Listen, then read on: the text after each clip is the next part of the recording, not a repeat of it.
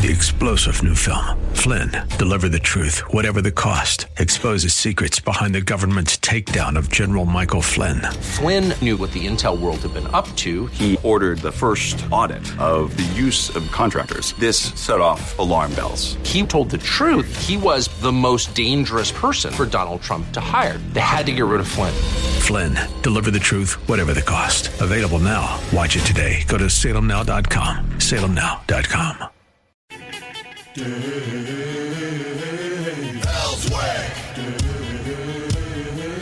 Elswick. Elswick. Tuesday morning, we got past Monday. That was a good thing. I'm glad that we got past Monday. Yesterday was slow as far as going through the whole show, but it was a good show. We had a lot of great information yesterday, especially from Blue Keller and the whole thing with the Pulaski County Sheriff's Department taking money from a illicit gambling parlor.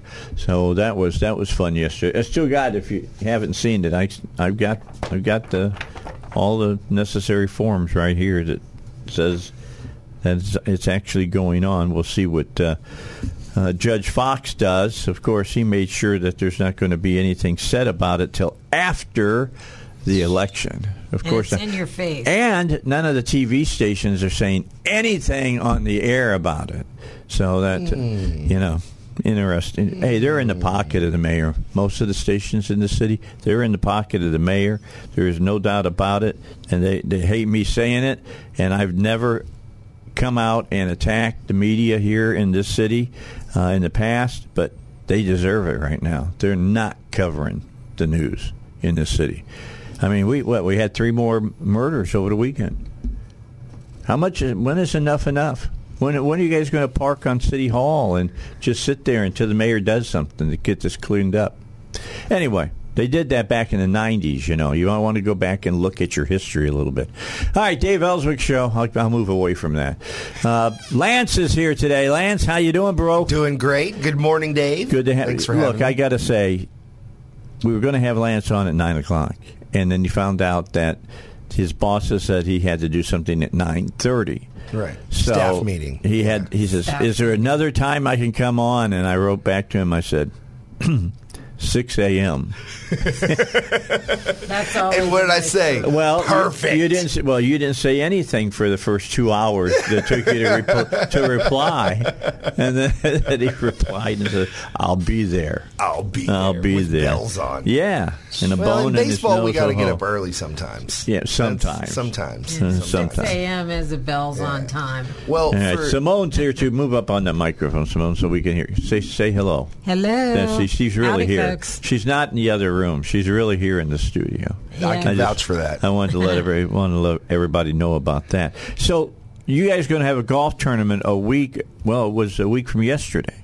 Actually, yeah. So the short version is, if you want to help kids play baseball in Arkansas, then support the Arkansas Travelers Youth Foundation. But the long version is that the Arkansas Travelers Youth Foundation, you and I have talked about this. You've already done something about it. Well, we launched it in November, and I'll tell Simone because she can know about it. But we help kids, right? Yeah. I mean, before the show started, we were talking about our kids, and I mean everybody who has kids. We all care about kids and the problems that they have: diabetes, obesity, screen time.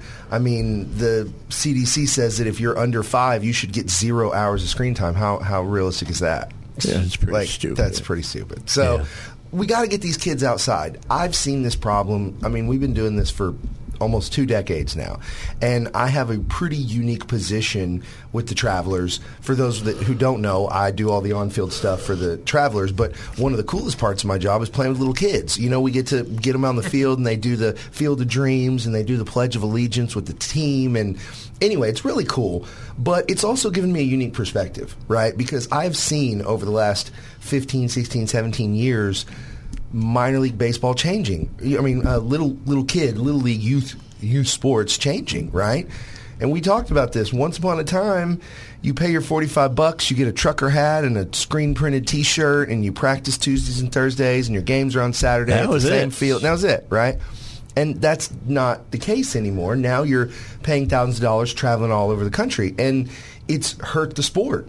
right? Yeah. Now, I mean, we have 70 home games at Dickey-Stevens Park, right? And the Travs, 140 total, but 70 games usually we will have little kids doing the Pledge of Allegiance, running out on the field with the teams. And over the last 5, 6, 7 years, it's just harder and harder to find Little League teams, softball teams. I mean, we're getting soccer teams out there because we want to share that experience. So the problem is that youth in general are not attracted to sports anymore. No. Right? Just in general. Too expensive. It's expensive, it's hot, it's sweaty, and there's all these other really fun alternatives. Have you played video games? To go outside for. Right. Have you played video games? I mean, video games are awesome. They were cool when I was a kid. Did they exist when you were a kid? No. It was just like they were hitting sticks together. We had abacuses. Or the Atari. No, that was when I was in college. You're right. When Dave was a kid, they still had sticks and rocks. That's right. We threw things at all each other. All their toys. That's but exactly right. The problem is now video games are awesome. I mean, have you tried one of those 3D Oculus things? Have you seen the commercial for the one that they do? It's a professional pitcher who's saying, "I'm glad I don't play baseball anymore," because it shows his son, and he stays on his Oculus to practice his batting, and then he goes out and takes live pitching as well, Right. And that's why their averages are going up. And he's looking and going, "Oh man, I can't believe this! This is unbelievable." They actually have him, pitching in this video game to his son. Yeah, to his son. Yeah. It's well, amazing. I mean, what's crazy is that now. Here's the real problem you pointed out. Those Oculus headsets. I mean, the cheapest one's $300. Yeah. Right. And we're talking about a toy that. Anyway, long story short, there's a huge cost barrier. I mean, if you look at the demographics of professional baseball now, and you're a baseball fan, I love baseball. You look at the major leagues, right? The demographics are different than they were 10 years ago, or 15 or 20 years ago, and 50 years ago, very much different. Right. Well, if you can go back further, and it's segued quite a bit. But long story short, the problem is not that certain groups don't want to play baseball anymore, or they're not good at baseball anymore. That's not the case. Right? So what's the other problem? The problem has to be they're not interested. They don't care about it. Right. Right? They're not available to it. Right. And there's a cost barrier. And I mean, we're talking about toys that cost $300-400, but bats that cost $300 and $400. $500, Dave. Yeah, $500. Did you know there's a $500? I subscribe to, or I'm on all these youth sports, little league baseball groups, and these parents will, they sell their bats, right? Because their kid will get into it and then he plays and he outgrows it. And smart move, by the way. I encourage that. But there's reselling bats for $300 or $400. I can understand that. It's just too expensive. My cousins play, and they're somewhere always. And I mean, it can be from morning time till late at night. These tournaments go on in different cities, in different they states. travel to them. But they pay a lot of money to do this. Thousands of dollars. Yeah, there's a lot of money. Thousands of dollars. Well, first off, there's a ton of families that can't afford $3, $4, $5 grand a year. Right. Plus travel. And I mean, if you're traveling like that, your relatives, that's their vacation, right? Yeah, traveling right now is super expensive anyway with the gas prices. Gas prices, food prices. I mean, everything costs more. And so that's the problem, right? We just pointed the solution is the Arkansas Travelers Youth Foundation. Yeah, you guys have been doing a lot of work. That first event that you had raised thousands of dollars. Oh, this year, and we're not even a year in. I started in November. We started this project. I remember when you came on talking about it. And I mean, we're not even to next November. I've been less than a year. We've given away tens of thousands of dollars in equipment, grants. We partnered with a lot of local folks, a lot of local companies to give out money in equipment, just giving them gift cards to Academy for $100. Hey, you need a pair of shoes? Here's $100 to Academy. This is a grant. How do kids find out about this? Well, it's part of the youth program. That's why he's here. That's today. why I'm here. That's how you find out. We promote it through our Travs games. If you come to an Arkansas Travs game, we have our website at travs.com under the Travelers Travelers Youth Foundation community tab. Right. We do all the Facebooks, the socials, and the face spaces, and the, all that stuff to Do try they and let you do it in schools? Yeah, in fact, we participate in the Arkansas Scholars Program this year, which I don't know if you guys are familiar with that, but it starts at the 8th grade level. All students in Arkansas Public Schools, Arkansas Scholar Program, if you don't miss any days, if your attendance record is good, you get an actual scholarship when you get out of high school, right? Just for having good attendance. And as part of that program, the Arkansas Travelers Youth Foundation partnered with Arkansas Scholars, and I went to schools to 8th graders, and I talked to them about professional sports and professional careers. That's and awesome. A lot of people, when Dave and I've talked about baseball, like we talk about the players. Yes. Right? Like we talk about the dude on second base. But what a lot of people don't realize is the hundreds of people that are required to get that dude on second base. Right. That's correct. That's correct. And it's not just the guy who stripes the field. Greg Johnston, our longtime superintendent, Pooh Bear, we love him. I mean, he was a Santa Claus-looking guy. Uh-huh. He has worked there his whole life, and he is a master, right, at getting the field prepped, dirt, making it look, so, when you come to Trav's game, when you come to Dickie Stevens Park, green grass, perfect clay. But there's a lot of folks that run that place, right? And, I mean, everyone from the general manager all the way down to the person rolling Nathan's hot dogs. To the person who's cleaning toilets. Exactly. And the thing is, we want people to know that opportunity exists for all people at all levels, all genders. You know what I mean? Baseball used to be a strictly male sport. When I started, years ago, we would go to national baseball conferences where all the minor league teams get together, and they were really fun, but it was all dudes, right? It'd be like all the general managers, and about 8 years ago, there was a few women that would come in. I want to say that big story in Little League 2 years ago was that female pitcher for Little League in the World Series. She was impressive. Well, speaking of, here's a baseball stat for you, Dave. Okay. This year, right, for the first time ever, a female started for a professional baseball team. Wow. Her name's Kelsey. I forgot her last name. It was for the Cincinnati Reds single A team. Started female. So my point is, it's open to anyone, and that's what the Youth Foundation does. We want to let people know that if you want to get involved in professional sports, we want to produce an avenue for you. Well, if you're good enough, you should be able to play. Right. It's that simple. But if you're not good, Dave, a.k.a. me, right, you got to have other jobs. Yeah, you have other things. Yeah. You have other divisions of sports that kids can play in. Mm-hmm. I mean, not every kid can be an elite athlete. Right. All right. A lot can be, but not every kid can be. And it's important for parents to teach their children that just because you're elite and you're elite in Little League, that you're going to be that in Legion Ball or in Babe Ruth or whatever. As you get older, you may get passed by. You got to learn disappointment. Well, yeah, that's part of sport. Right. Yeah. Right. A lot of people don't want to teach your kids that. That's the whole point, right? That's the mental toughness of it, right? Yeah. You got to be able to stick it through. I tell these kids when they come to see the Travs, I'm like, look at these players out here. There's tall ones, there's short ones, there's skinny ones, there's kind of fat ones. Yeah. Kind of fat ones. And you know what? All these guys are professional baseball players. They're all getting paid to play baseball. Some of them have signing bonuses of tens, hundreds, or even millions of dollars. I know. Right? A lot of money. A lot of money. So, point being that you don't have to, but it's all mental, right? The guy who has the best skills isn't going to go anywhere if he doesn't have the heart, if he's not coming to practice, if he, Well, if he never had the chance to get there in the first place. Mm-hmm. Exactly. And that's a lot of it. All right, we're going to come back. We're going to talk more about it. It's important. It's important as a parent that you understand what's going on in sports anymore. ICU protection, want to talk about that real quick. Excuse me. And Billy Mack, I'm going to be having lunch with Billy Mack this week. Sit down, talk to him. I've been a Billy Mack customer at ICU Protection now for about 5 months. They do a fantastic job. They came to my house. They sat down with me and they said, okay, Dave, how many doors do you have? How many windows do you have? And I told them, says, okay, now how many cameras do you want?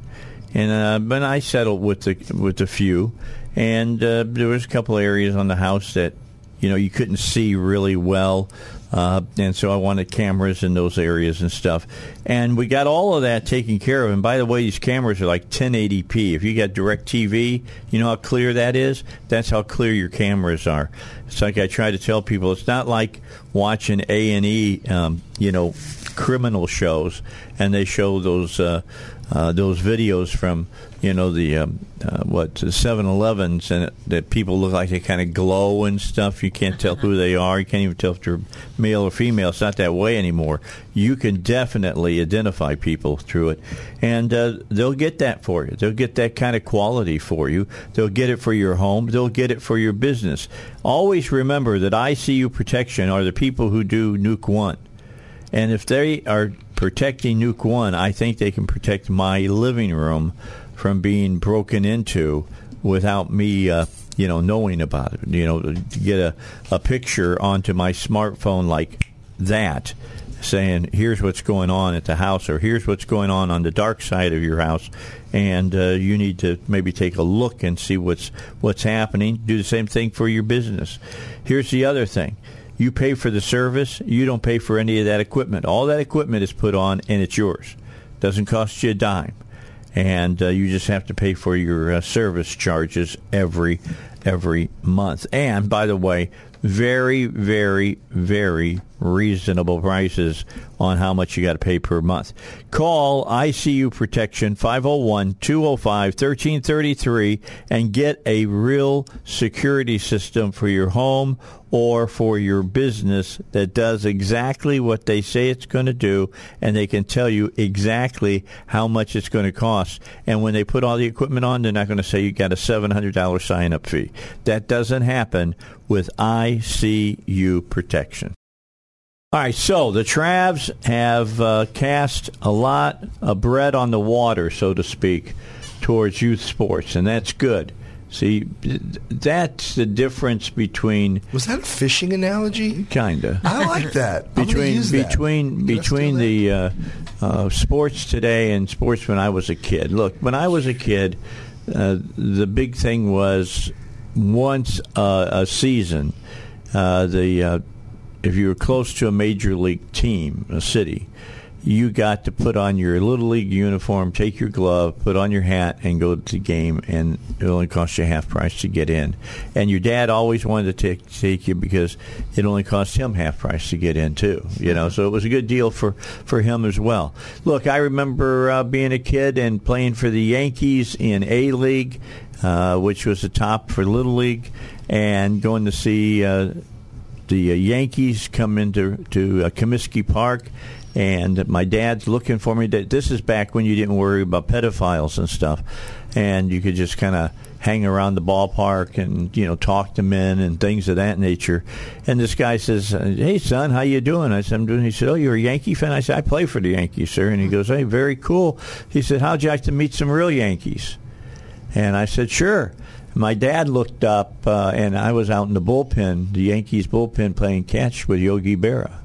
Wow. How old were you in this? I was 9 years old when that happened. All right, so that was 1962. So it was great. It was great. I was talking to Mickey Mantle and then Whitey Ford, and my dad just totally freaking out. Legends. And that's just a great. Yeah, those are all legends, by the way. They really, really are today. But back in the day, they were just ball players. They were just great ball players. But that's the way sports was when I was a kid. Right. By the time now that my grandson, who's now 5, and I'm trying to get him interested in baseball, because none of my other kids have ever been really interested in baseball.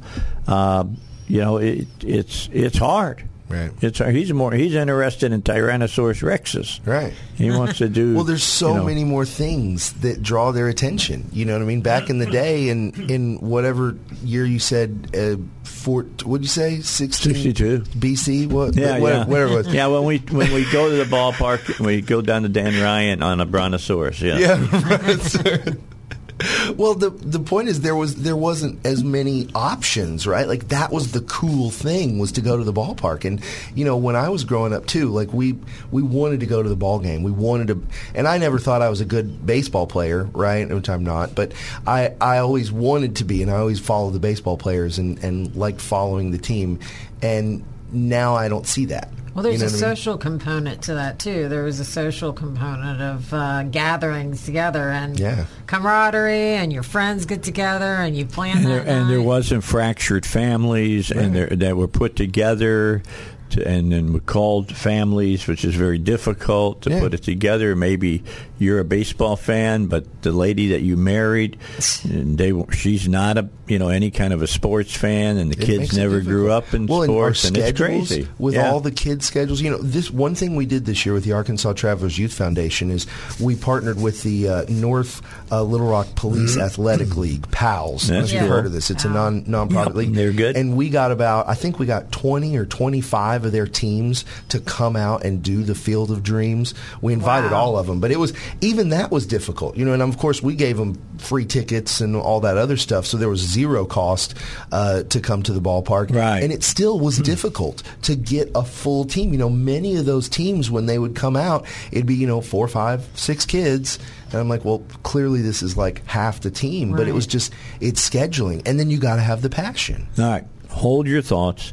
We're going to come back. There's going to be a golf tournament. We're going to tell you where and when it is, how much it costs. I want you to be involved in it. All the money will go to help the Travs bring sports to the youth of Little Rock. Back, David Lucas wants you to remember that if you want to buy precious metal for your nest egg, to do that, you need to know how to do that. And David Lucas Financial will help you do that.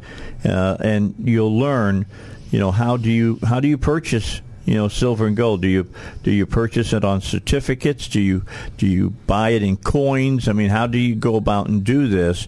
And if you'll just give them a ring at 501-222-3315, they'll help you out with that. They will teach you the basics, and they will get you involved with a group that they work with that's the only regulated and licensed national wholesaler in the country, so that you'll be able to get direct prices from a dealer that you can trust, but you just got to know how to do it. It's not like just buying a stock or a bond. 501-222-3315. Make sure that your nest egg is going to be there when you need it, when you retire. With everything going on with inflation and whatnot now, they'll tell you need about 15% of your nest egg be in precious metals. 501-222-3315. Investment advisory service offered through David Lucas Financial. It's an Arkansas registered investment advisor. All right, Dave Elswick. I've got Lance here from the Travs. They've had a good season. They've had a really good turnout at the ball games this year. That Steve has been on, the voice of the Travs. I like to bring him on and talk about baseball. We've talked about minor league ball, the difference between minor league and major league, and what you kind of watch for in minor league, and pitch counts and things of that nature, and why is that batter crouching up on home plate because the coaches are telling him to do that because they're working on something with his swing. It's really important when you're watching a minor league game to it's not like watching a major league game. Right. There's more things going on than just W's and L's in the minor leagues. That's something to know. And you can be part of that by being part of the Travs and going to see the ball games.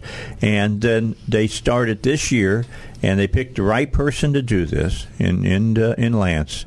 Lance is one of those great guys. Got a big heart, really does. Got a big heart, and he's working with kids now through the Travs, and they're going to have a golf tournament coming up on Monday, and golf tournaments kind of fallen out of favor a little bit here in the last few years because of COVID and everything. So now here's the opportunity to get your team together, get out on the course, and compete. That's right. And have some fun, and, stop at the 19th hole, those kind of things. But I mean, just have a good time out beverages. there. Yeah, there will be adult. You beverages. Gotta have adult beverages. Now, who's going to serve the adult beverages? Actually, some of the bartenders from the Travs. So if you come to a Travs game, they volunteered. It's, the girls who run Hook Slide and Iron Horse. They asked me, they were like, hey, can we drive the beer carts? And I'm like, you know what? I would love for you two ladies to drive the beer carts because y'all are very used to vending beverages. Yeah, you know how to do this. So, yeah, they're going to be great at it. So, yeah, there's beer carts. We're going to be playing at Country Club of Arkansas. And that's a good place. If you've ever played there, it's a great course. A lot of water, so it's challenging. Yeah. It's not just the easiest, but it's a great course, and they have a lot of fun out there. And we're going to have a morning flight, so it's an 8 a.m. flight. It's Monday, like you said, and it's like a normal golf tournament in where you sign up. It's a scramble, 4-man. We're going to have goodie bags, and lunch will be served afterwards by Corky's. We've got some. Oh, cool! We got barbecue. Oh yeah. Well, I looked at a couple different options, and I was like, barbecue. It's hard to beat that, right? Is the man coming out? I don't know. No, actually, in fact, I think Blake Clayton, who's one of the owners, he partnered with Joe, and he's one of the owners now, and he's the one I've been dealing with, Blake Clayton, and I think he may do it, but really nice guys, and they have great food. I mean, how long? Joe plays some golf. How long are his clubs? It's a good question. I've never played golf with him, but definitely custom set. It's not like you're walking into Academy and buying those clubs. That's for sure. Joe is. I mean, if you never met Joe, Joe is a big. He's a tall man. dude. Yeah, he's got huge hands. Yeah. Huge hands. They're just God made some people just giants. Different.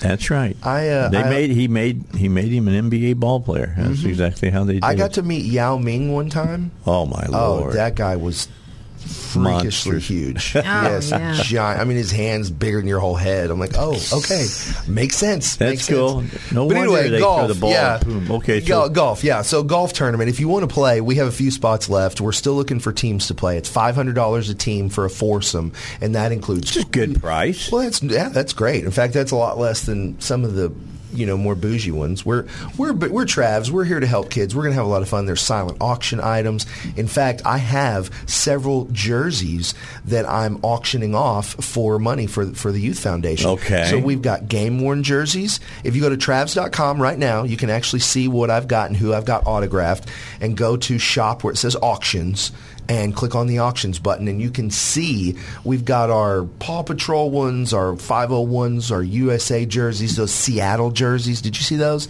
It's like Seattle green, but it says Travelers on it. Yeah, that's what I was supposed to get one of those today. Oh, I just shoved my foot in my mouth. Dave was like, yeah, Lance, aren't you supposed to bring me one of those? So gee, look at the time, guys. All right, go Travs. I saw that. No, I saw that at the beginning of the year when we met, because, of course, Travs have been over on the fish, and they showed that jersey that day, and I was like, that's cool. That's cool. Got to have that one. Well, by the way, did you get a hold of Kirby and ask him to sign a couple of jerseys? I have not yet. You got to do that. I'm going to. Well, and that's one you want to collect. That's true. We also have Isaiah Campbell playing with us this year. I'm trying to get, hopefully, I don't have everything autographed, but in this auction that I'm telling you about, I will have some other autographed memorabilia. I've got a ball from Evan White, who's playing for the Mariners right now, autographed. Some other stuff, but everything that's in the auction goes to the Arkansas Travelers Youth Foundation. Cool. So if you purchase a jersey, you can do that and support the foundation. And then we literally turn around and give that money back to kids or put on clinics. We've done several clinics this year. Our last one, we partnered with the Memphis Grizzlies,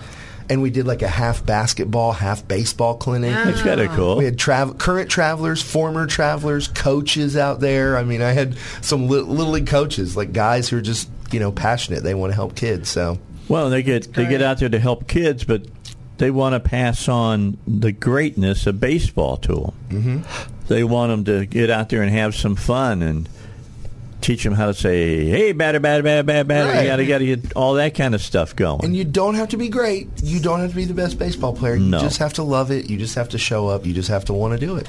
Not everybody can be a pro player. Mm-hmm. I mean, it's just the way it is. It definitely is that way. But doesn't mean that you can't enjoy the game. That's right. Right. Mm-hmm. I mean, they can really teach you how to field the ball. Mm-hmm. I mean, there's nothing special about that stuff. There's techniques that you learn, and it teaches you a lot of self-discipline. And fun. And it's fun. You get to get out there and play with your teammates.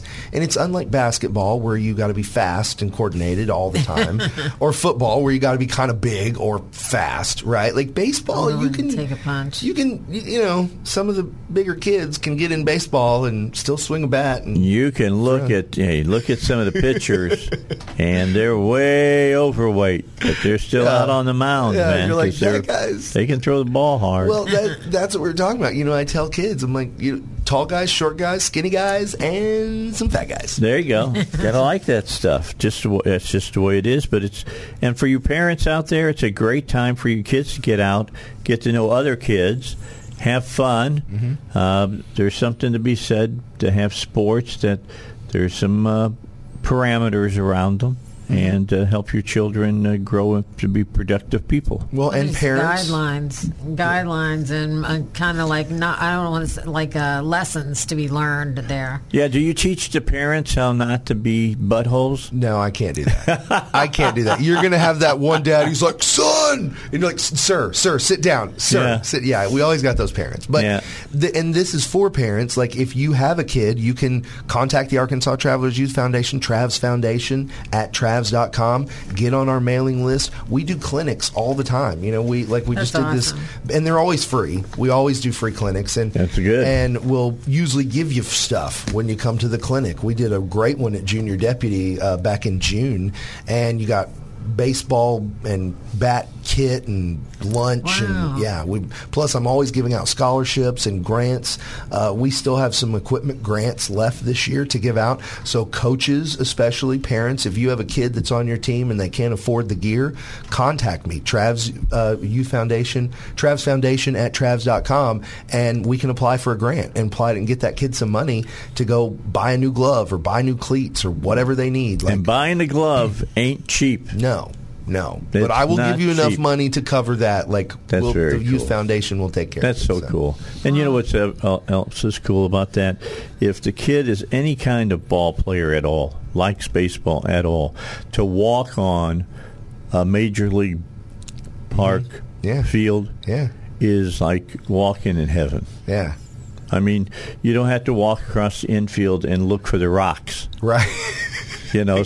So play second base. Where's the rocks at? So I know that I'm not going to get a bad Grass hop or whatever. Like carpet. Yes, I'm just saying it's really really important to kids to be able to do that. Well, there's so many parents that are disengaged right now too. And I mean, some hopefully it would be great for a child to get interested in this and maybe possibly get their parents engaged or they know about it because there's so many I live with my grandma parents out there, or I'm a latchkey kid out there, and this would be great for them to be involved. Or maybe in they don't have a real good male figure in their life, and this is their opportunity to get out there, meet some ball players, some coaches, and they can be those mentors too. Absolutely. Well, and the guys that are involved with this program, we get volunteers. A lot of coaches will volunteer, not just for the clinics, but to help kids and even to just focus on kids.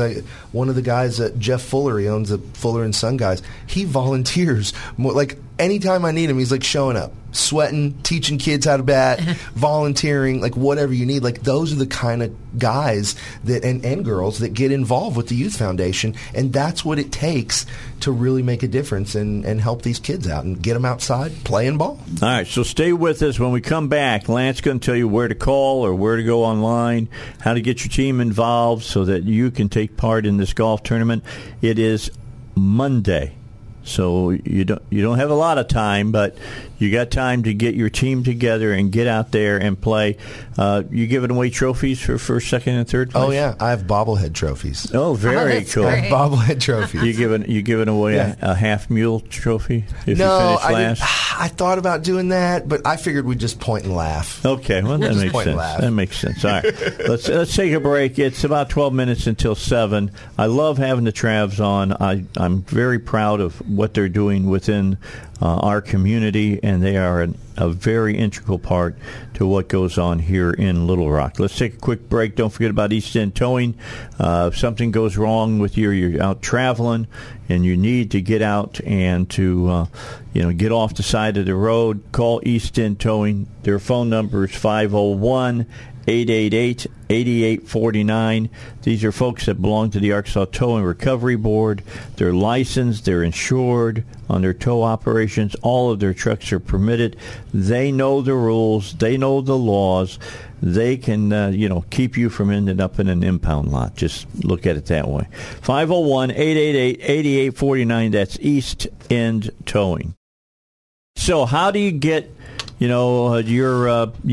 your place, your tea time and all of that? How do we do that, Lance? Where do we call? Where do we go? The easiest way is Travs Foundation at Travs.com. Travs Foundation at Travs.com. Just email me. I'll send you all the information. Everything's digital, so you can go to Travs.com under our foundation page, and there's a link there to sign up to play a team. But the easiest way is just email me. I'll send you the information, or go to Travs.com, or give us a call. Call the ballpark, 501-664-1555, and just say, hey, I want to play golf. Yeah, see, there's not as many golf tournaments now. Mm-hmm. So take advantage of the ones that are happening, and here's one that's happening Monday. This the 19th. Call in, say I got COVID or whatever, and then exactly. But just don't post any of your pictures to Facebook. Yeah, that's what you got to do. If you're going to Ferris anything. Bueller it, Ferris Bueller would have never got away with that today. Not anymore. No, not a chance. So much we amazing. wouldn't have got away with. Mm-mm. But yeah, that's go out and have some fun with your buddies. And support local youth. Yes. I got cool goodie bags with little golf balls. I got some cool cookies from Community Bakery that actually have the logo printed on them. That's going to be pretty awesome. So are you going to have any ball players coming out? I've invited some. I can't confirm nor deny that, but it is the first day. So our last game is Sunday. Right. That's the last game of the season. It's at 1:35. This is the next day. So there's going to be some guys in town. We'll see. Yeah, they're not blowing out of. We'll see. I cannot confirm or deny. All right. Well, that's cool. I like that. Good answer. All right. Now, while we're talking about this, there is one other thing I wanted to talk about, and that is coming up here in a few weeks. Got a little bit more time, but you need to buy tickets to it. The Pulaski County Women Republican Party group is putting together Chocolate Fest. Yes. If you're a chocolate person, this is happening on October 8th at the Chenal Event Venue 21, Rawlings Circle Road here in Little Rock. Get your tickets by getting a hold of these folks, Pulaski County Republican Women.com, and they'll help you out on getting tickets for this. All of the money goes to support their causes. Yes, and we have two great bands playing, and we will be honoring our courageous conservatives, which one is Dave Elswick. Yeah, I won't be there. I wish I could be. My boss is going to be there. He's not complaining. All right, he's going to Chocolate Fest. Right? All right? I know. But I'm literally going to be on the road that day, coming back from Florida from vacation, so I can't make it. But Ballinger is going to be there. State Senator Ballinger and Jason Rapert's going to be there, and I couldn't. I can't think of two guys that I would rather stand up to with shoulder to shoulder on courageous conservatism. That really is. By the way, Pat Becker's going to be there with the Rex Bell Trio. Yes. Pat's been on my show. She's an actress. She's a singer.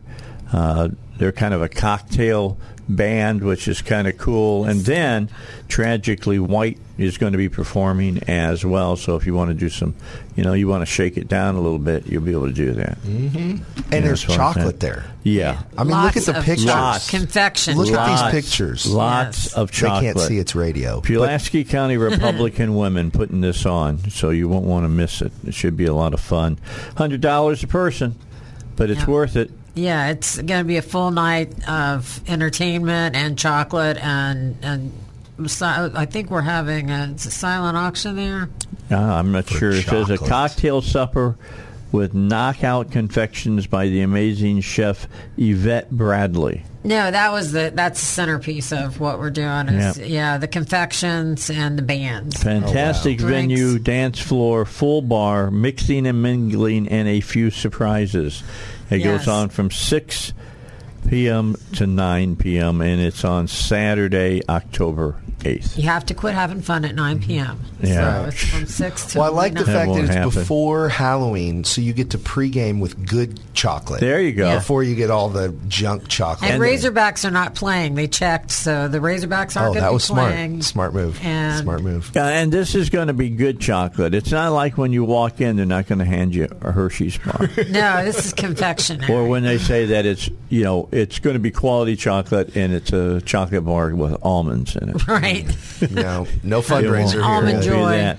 All right, but I want you to take part of this, and I'm going to be talking about this again for several weeks as you get ready to go to it, because it's not until October 8th. But get your tickets for that, as well as. Now, you got to act on this. The golf tournament is Monday. That's right. And this is going to, help kids play baseball. And if you're a baseball fan, you want to do this with kids here in Little Rock, North Little Rock, and the surrounding areas. And, again, where do they go to? Travs Foundation at Travs.com. Pretty easy. Send an email there. Lance will get back to you. He'll get you all signed up. He'll tell you how to send in your fees and whatnot, and then you can go and be teeing off with the rest of the crew. It's a great cause. Since Tommy has retired, it's kind of sad because the guys that used to play all the time for the Buzz, I don't run into them anymore. There's a lot of fun. Baz and all the rest of them hung up their clubs. They used to cheat all the time, but that was all right. I love to be on the course with them. They're a bunch of good people. Good people. Thanks for coming in, Lance. Of course, it's always an honor, Dave, and thanks for having me, Simone. Nice to meet you. It was great meeting Hopefully, you. I'll catch you at a Travs I'll game this mention week. this several more times this week. Okay. Get Thanks. people. I appreciate it. We want to fill it up. If it fills up, let me know so I can tell people. I will. Stop asking. Like, Dave, we did it. Shut her down. Shut it down. That's the way you want to do it. All right. Bible guys are on their way. They're up next here on the Dave Elswick Show. 7 o'clock is just around the corner on the Dave Elswick Show.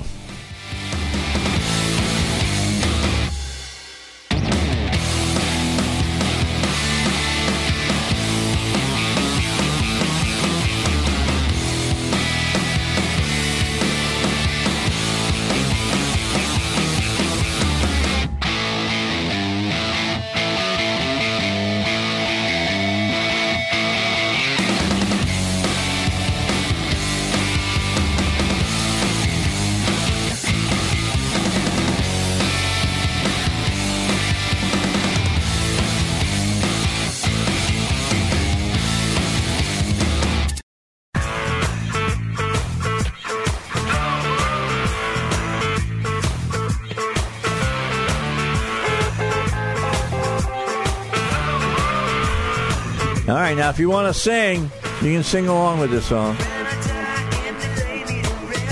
Oh, who's this one? Now, who's this done by, Heidi? This is not the original. This is a remix. All right, Mick, this is a remix. Okay. I kind of like this.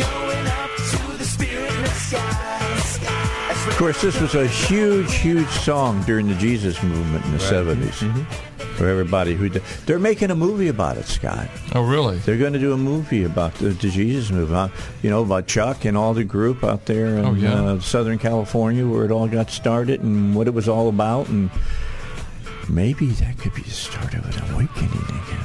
Yeah, be nice. Maybe. Because it was an awakening. Yeah, it was. It was an amazing event. I was part of that. That was cool. Man. I mean, I'm still, when I start talking Christian contemporary music, of course, I say that, and people wonder, what are you talking about? When you talk about current Christian music today, and, the real current Christian music of today kind of really took off around Amy Grant is when it took off in the 80s. But before that, Larry Stewart, was that his name? From Love? Some of the other people that got started, Randy Stonehill and Daniel Amos, and some of the great. I heard on the way in that you were 9 in 1962, so we're really not talking about the same era. Isn't that amazing? I mean, I can't believe that I will be 70 in February. Yeah. That really freaks me out. Wow! I think about it, and I thank God for being gracious to me. Amen. And giving me grace and letting me live this long. Yeah. Although sometimes I wish I hadn't seen what I've seen. Yeah. To be honest with you, but still, I'm excited about that. Yeah. I love that song though. That's a great piece of music. Although it was not as Christian as everybody thought it was. Oh, really? No, it was. It's pretty. You're talking about this one? Yeah, It's It's pretty loose in its theology. Yeah, let's put it got a nice way. beat though. It's got a nice beat. Yeah, so it's like modern church. Then. It would. Yeah, I was going to say. Wow, this would play really well in Atlanta, Georgia, at a certain church. Oh, right. Yeah, and I won't get any deeper than that in it. Dave, we're just talking about. Steve was very. I don't know if it was kind or not, but he was mentioning your age, and and I was talking to my grandmother before she passed, and just asking her about her life's memories, and I mean, she saw so many incredible things happen, throughout time, and in a way, I left the conversation feeling sorry for her in a way, because she saw an America that was decline and come into non-existence. Yeah, I've seen that. Because I don't think any of us on this side of the table, we've never lived in an America where you didn't have to lock your doors at night. Yeah. We never lived in an America where... this is what I'm saying. So you saw in America what it was and what it is. We've always lived with America at a different level of degradation. So, I mean, we're still going down, but we didn't. I don't have any living memory of anybody living the life that the 1960s TV show, the two people sleeping in separate beds. We that if I want to see that, I have to watch a black and white rerun somewhere. But there was there's the certain the boomers and the builder generations. They saw in America and lived in a world that no longer exists, and that must be a sad thing for. I'll tell you what's sad. Have those memories. It's sad that my kids, who are raising my grandkids, can't tell their grandkids to go out and play and not worry about where they go to. When I raised my kids, or when I was a kid, look, we had a swimming pool in Hessville. That's where I grew up at. That's right outside of Hammond, Indiana. And the pool was during the summertime was where everybody went. All right, everybody wanted to get in the water, and it was about 6 miles away. And Mom say, "Where are you guys going?" "We're going to the pool." "Okay, here's 50 cents. That was enough to get into the pool, get yourself a candy bar, get yourself something to drink during the course you were there. And you went there and you checked in and you hung out there. You ride your bike? Is that how you got there? You just rode your bike or you walked. Or you walked and go do your thing, and then when it started, you look up and the street lights were starting to come on. Time to go home. Yep. And you didn't have anybody, your mom calling your cell phone saying, "Where are you at?" That's exactly right. Nobody worried that somebody was going to try to pick you up. See, and you guys want to know why? Because if somebody had picked you up and done something to you, they would have hunted them down and hung them from the nearest tree. That's just an America that we've never known. So there's my wife's family. They immigrated from Italy, and her grandfather, when he was 12 years old, he and his older brother, they walked from the Alps of Italy to Germany to look for work. There you go. And you hear about a 12-year-old walking to another country to get a job. Completely foreign. I mean, it's completely foreign. I was 12 when I got my first job. Were you really? You can't get a job at 12-year-old now. No. They won't allow you to work. If I'm not mistaken, I think it's right. I don't think the word teenager did not exist until the Second World War. Yeah. Yep. So in the Baby past, boomers. you were either a child or a man. There was no this elongated in-between stage. No, there was not. That started with the baby boomers. Wow, what a different world. Yeah. now Totally we different are world that we live in. attempting to extend that even longer into the mid-20s. Yeah. So Yeah, that's really crazy. Yeah.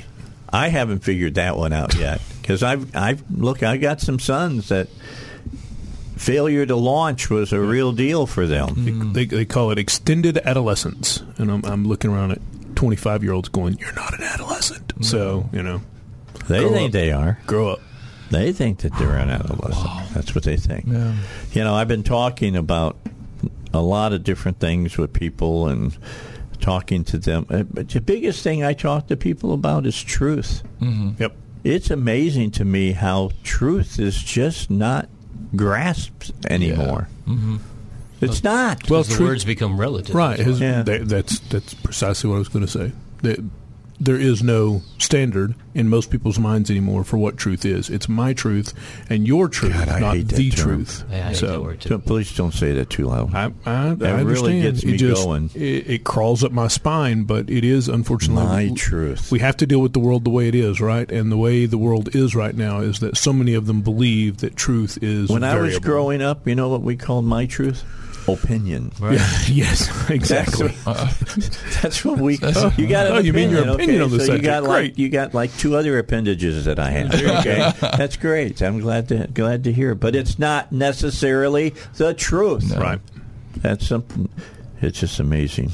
But when you have it in a that which exists in the natural starts in the spiritual. When you have, unfortunately, people basically saying that, well, what was true in the Old Testament, that truth changed when the Gospels came along. Then that truth changed when the epistles came along, and that's going to change in the Book of Revelation. So then you have this ever-evolving, changing truth, and then you wonder why the world is confused about truth when the church itself says, well, the 10 Commandments are true, but not that number one there talking about the Sabbath. You can keep the rest, but don't do that one. Yeah, well, Jesus said that, but he was under the old covenant. Now today we're under this covenant. Yeah, Moses said that, but Paul said this, and now we have everybody fighting each other, everybody's truth contradicting each other, and then we're surprised when the world says, what is truth? Right. What's going on? Well, hello, we've been doing the same thing for such a long time. Well, let me give you the ultimate truth. You can't make heaven unless you know Jesus That's Christ. exactly true. Amen. That is the ultimate truth. Absolutely. And if you don't have that, you don't have nothing. That's right. It's that simple. That's right. You can argue that point with me until the sun goes down, and I'll stand on it. That's the rock I stand on. One of the 13, Judaism is established in 13 principles of faith. It's established by one of the great rabbis named Maimonides. And in the 13 principles of faith, it says in there, if you want to inherit the Olam Haba, which is the world to come, you must look expectantly, with expectant faith, for the arrival of the Messiah. So they know that their eternal life is connected to belief in Messiah. They just haven't determined, many of them haven't determined who that Messiah is yet. We believe and we know that we've found who the Messiah is. It's the same idea held with both the Judeo and the Christian belief sphere. I got to ask you a question because this goes along with what you kind of were faced with last week. And we had a person who had asked many questions about some things that we've said about the Jewish people, about that they can't get to heaven unless they do it through Jesus Christ.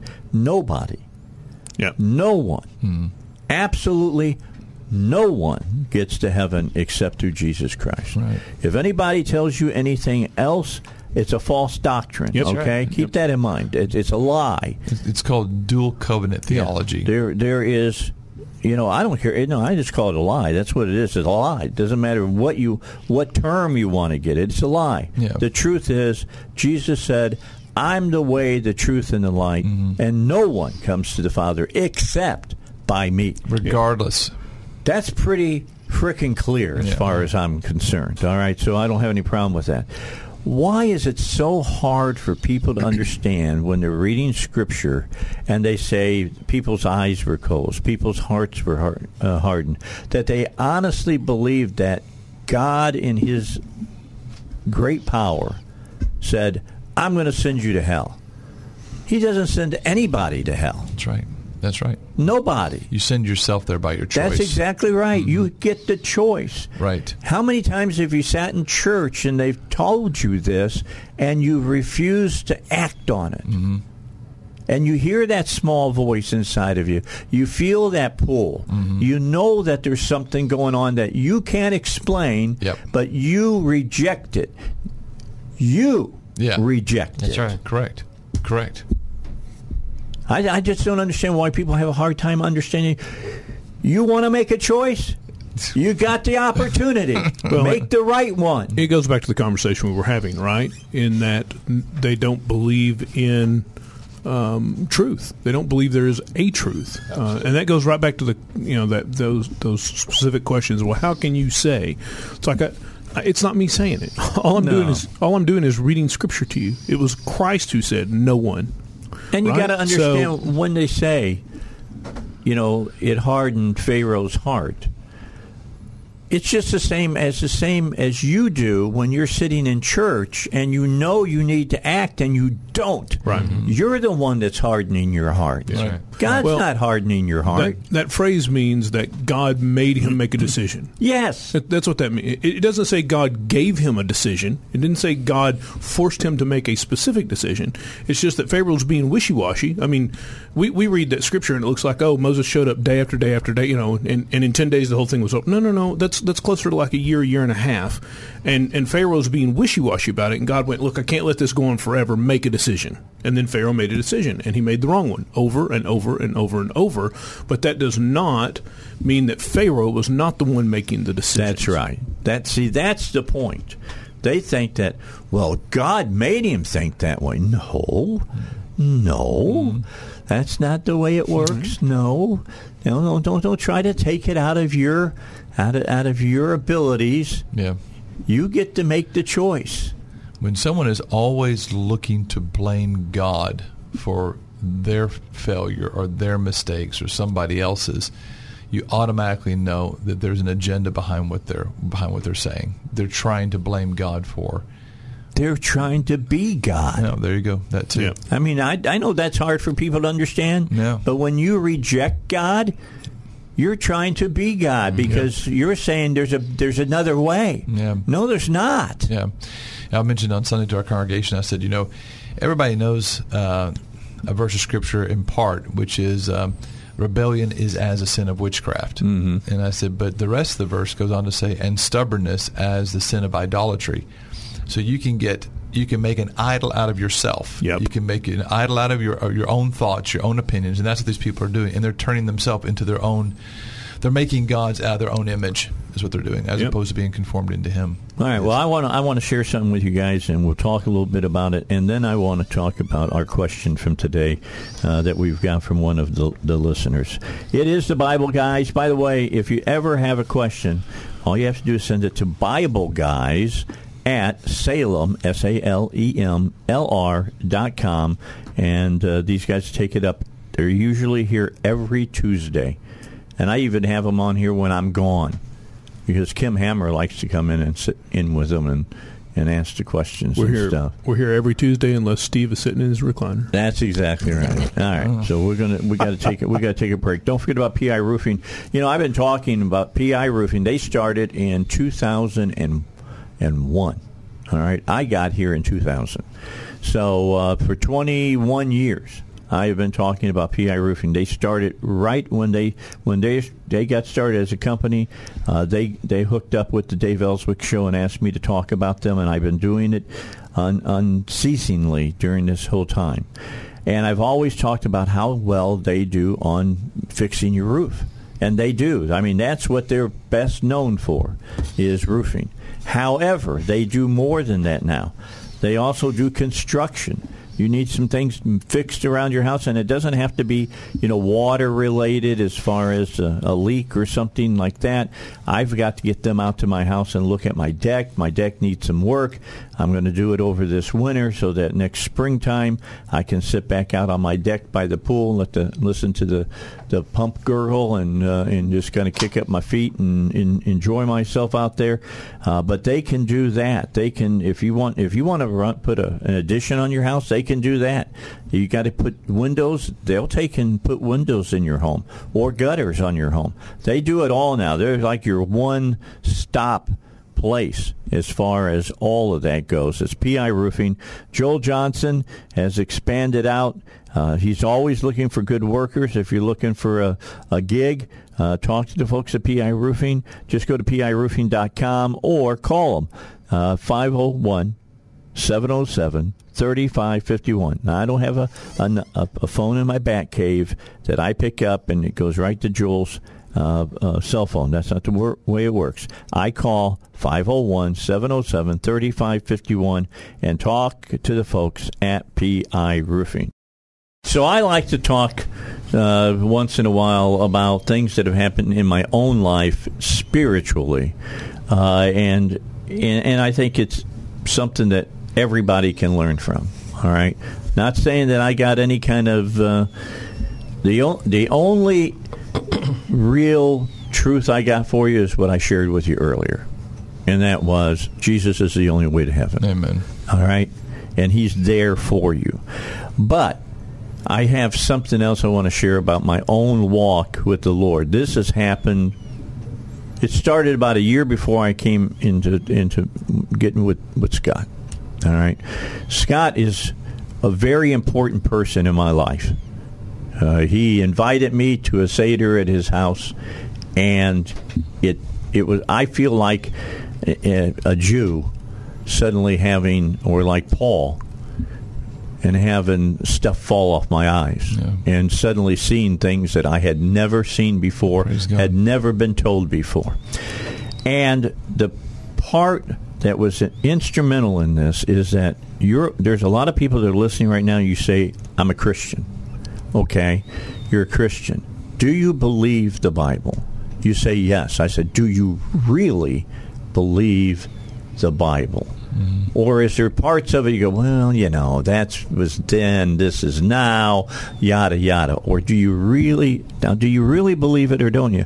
Or do you take part in what I call smorgasbord Christianity? Mm-hmm.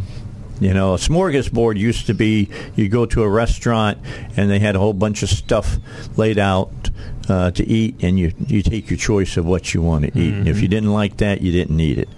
But the Bible's not like that. No. The Bible says this is the truth. Mm. You either believe it or if you don't. If you don't believe part of it, you don't believe any of it. Mm-hmm. It's that simple. And so I finally understood that. Mm-hmm. And I really understood it after I had the Seder with Scott. Yeah, praise God. And because of that, my life changed. Yeah.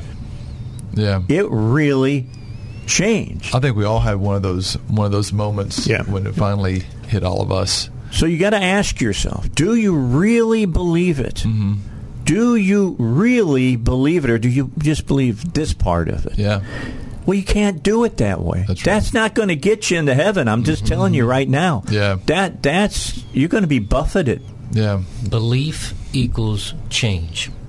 That's true. Belief is not, and because we talk about Greek and Hebrew thought and all that stuff quite a bit, most of the Western Christian world says that they believe because they believe like a Greek, means they just think about it.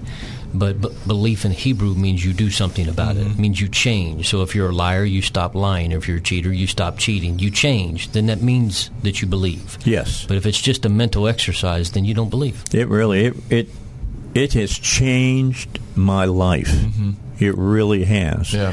And I've lost friends over it. Yeah. I just really have. I've lost friends over it, just so you know. And you'll lose friends over it. Sad. Yeah. Truth will separate. Well, for sure. It cuts bone from marrow. Yeah. It really does. Absolutely. There's no doubt about it. All right. Got to get break. Got to get Bill O'Reilly. Then we come back. We'll get into talking about somebody, and it won't be all about me. I'm starting to feel like Meghan Markle. All right. It's the Dave Elswick Show. Back with you. We got to get a question in, and I have questions. So let me get to that real quick. I just got to go flipping through my phone here. Boom. There it is. Could the Bible guys speak to the current moral state of Israel and compare that to the U.S.? Dr. Stewart said last week, I wasn't here, so I'm going to take your word for it, my friend who's writing this to us. Dr. Stewart said last week that we must look at Israel to understand what is happening in biblical prophecy. And so I was wondering if Pastor Steve and Billy, and by the way, Billy's a pastor too, Pastor Steve and Pastor Billy, agree with that position, and if so, can we see what is happening in Israel mirrored here in the U.S.? Now, deal with the second question first, wholeheartedly. There's a couple questions. There's actually three, right? Because it says the moral state. Well, the moral state of Israel is basically the same as America, right? You've got your pockets where if you're in Jerusalem, it's like being in the South in America, right? You're going to have a more conservative. You move towards Tel Aviv, then it's like being in Las Vegas or San Francisco. It's kind of, so the moral aspect carnal. of it, right? It's the same, and so that part is going to be the same. But as far as looking to Israel prophetically, I mean, it's absolutely true because there are so many things. I'll say this statement. I'll just say it. Jesus could not have come back prior to 1948. Jesus come back whenever he wants. No. He said to the city of Jerusalem in Matthew 23 how he longed to gather them, but they were not willing. And he said to them, "You will not see me again until you say, 'Blessed is he who comes in the name of the Lord,'" which is a quote from Psalms 118, which is a declaration that he's the Messiah. And that they would be blinded, and in other places and all that until that time come to an end. So he could not come back until they make that declaration. In order for them to make that declaration, they have to be a nation, and Jerusalem has to be under their control again. Now that they have returned, and now that it is, then yes, that's why we should be watching and really paying attention to the things that are going on in the world, because it is all centered around that and that timepiece. That really clock started. I would actually push that. I don't know if Steve would agree with this, but I would push out a little bit longer and say probably not until 1967. Correct. Yeah. Because Jerusalem had to also. I mean, that's the capital. Yeah. So it had to come back, and that came back in 1967 under miraculous. I mean, if you read what happened during the 6 Day War, it was miraculous. It's almost like God stepped in. It was almost like God stepped in. Almost like. The thing I remember from that, because that's during I was alive when that happened. I just want everybody to remember. I was around, -3. I was watching nightly news when that was happening, and the thing that sticks out in my mind is the long line of tanks that were heading towards Egypt. And Moshe Dayan, with that patch on, was leading the column. I remember that like it's like yesterday. Man. I can remember when that happened. Wow. And my father saying, "Those Israelis, they fight like dogs." That's what he said. Right. Yeah. I think I've told this before, but years and years ago, my predecessor, whenever he turned 50 or something, the church sent him to West Point, to the War College. And apparently once a year, CEOs, presidents, execs from companies go, and they go to the War College, and they have these generals and colonels just kind of lecture them on strategy and things like that. And he's sitting there, and they're going through all these wars throughout time. And he gets to the end of the 3 days or whatever, and he notices they have not once mentioned Israel. And so during the Q&A, he said, "I noticed that not one time did any of you guys mention Israel in all these days we've been together." And so I was just wondering if there was a reason why.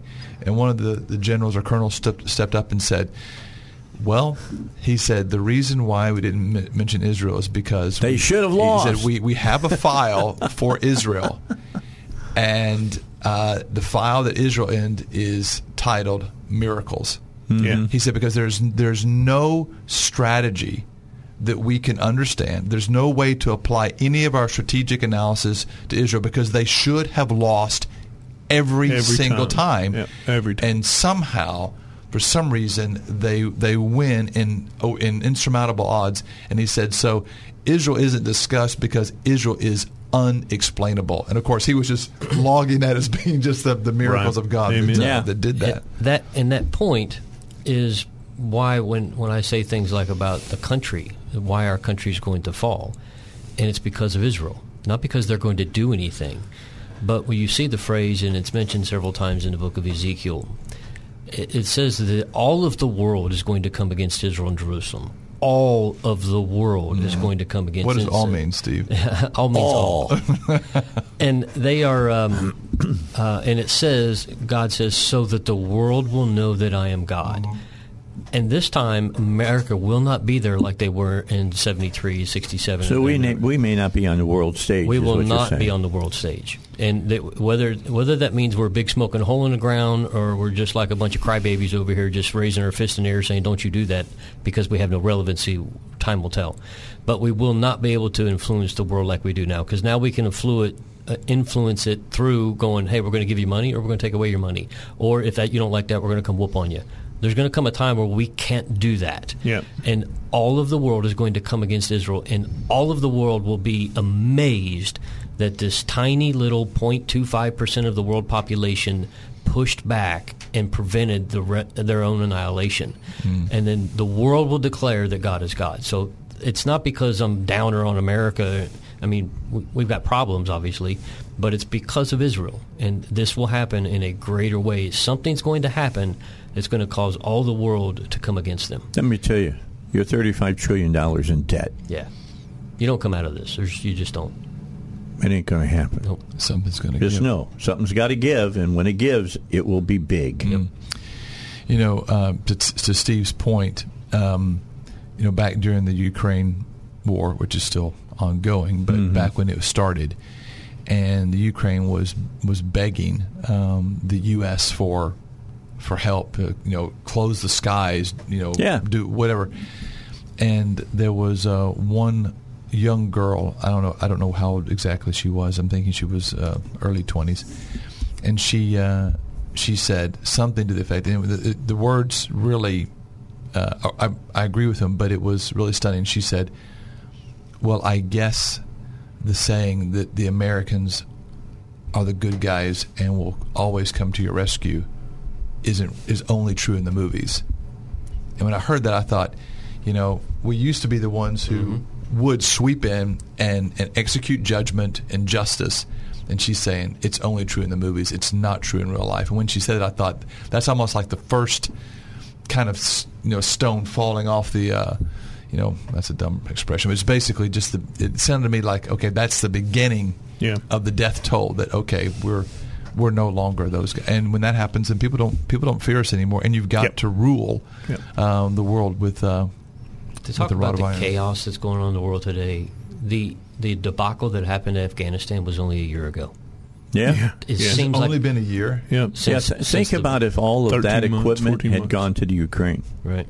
I'm just saying, there's so much chaos right now that when that was popping up on some of the news feeds, I went, that's only been a year. Yeah. It feels like they just so celebrated that 2 weeks ago, I think it was, that it happened a year ago. It's only been 21 years since 9/11. Since 9/11, yeah. That's all it's been. Time is a lot of people think 21 years is a long time, and not even drop in a bucket. Yep. And your life is a vapor. Yeah. And well, that's something everybody needs. You better make the most out of it. Yeah. And it's also why sometimes when it seems like I'm just kind of constantly beating up on our country. By the way, Jesus beat up on his own country because they weren't doing what they were supposed to be doing. The prophets beat up on their own country. It's because our focus. I served this country for 21 years in the military. I love this country.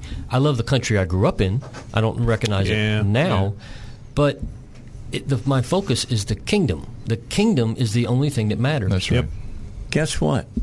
We're Americans, but first of all, we are of the kingdom I'm a of citizen God. of the kingdom first. That's most important. Absolutely. I mean, that's one of my favorite albums, contemporary Christian albums, is Petra, Not of This World. Oh, right. And they sing a song about that. Mm-hmm. We are not of this world. I've told my people, I said, many of you have been riding that donkey for years, thinking it's going to lead you to the promised land, and others of you have been riding that elephant, believing that elephant is going to get you to the promised land. I'm in the promised land. You need to forget about the elephant, forget about the donkey, and go after the lamb, because only the lamb is going to lead you to the right place. I'm with Jesus. Amen, folks. When I die, it's not like I got to make a big journey to the other side. I'm just step over to it. I have threatened for years to have a T-shirt printed that on the front says, "He is not the product of my imagination," and on the back it says, "I am the product of his." We forget that the physical world is the false world. Yeah. Right? It was not the original. It is the spiritual world, which is the true world. Right. So, we get so bogged down in the physical here, forgetting that it is a passing thing.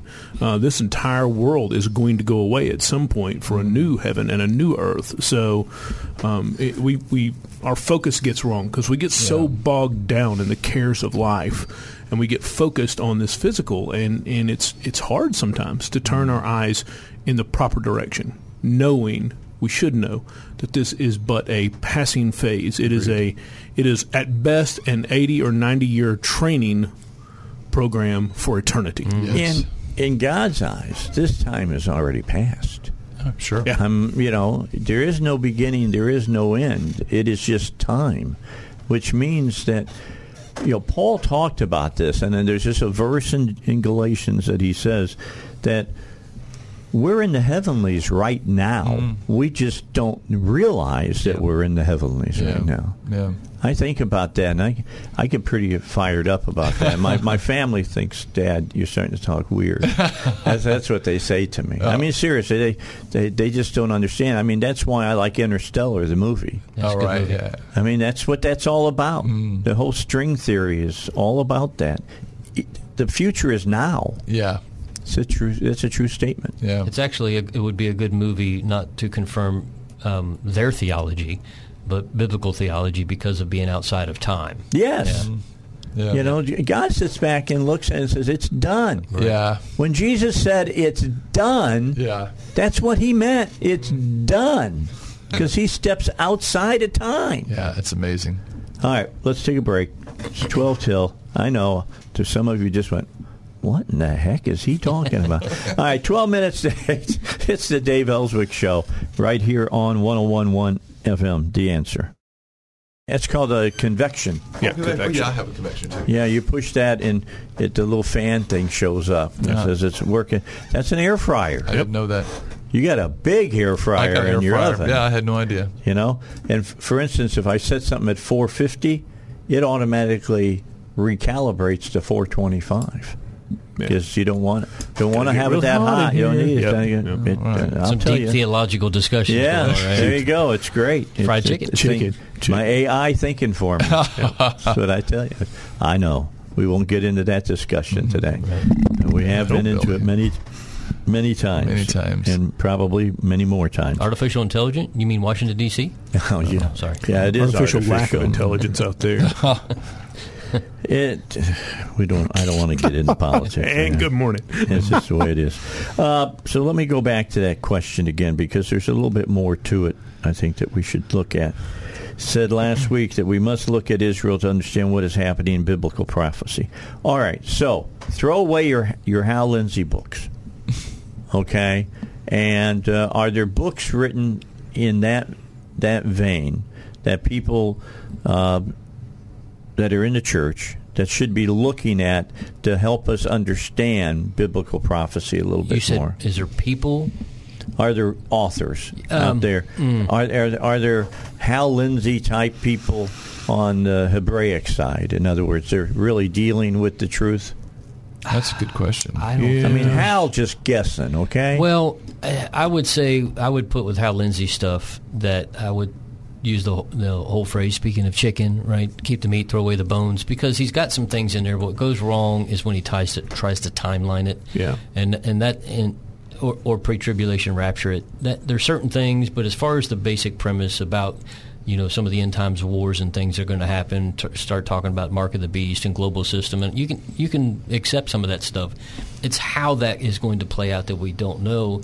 But Hebraically, it's a little bit clearer, is it not? Well, everything except the timeline. Okay. And that's why I think that's the biggest thing that when we talk. I've been going through some prophetic stuff for over the last year because I haven't found one guy that I think has got it nailed down yet. Right. And I think that's also by design.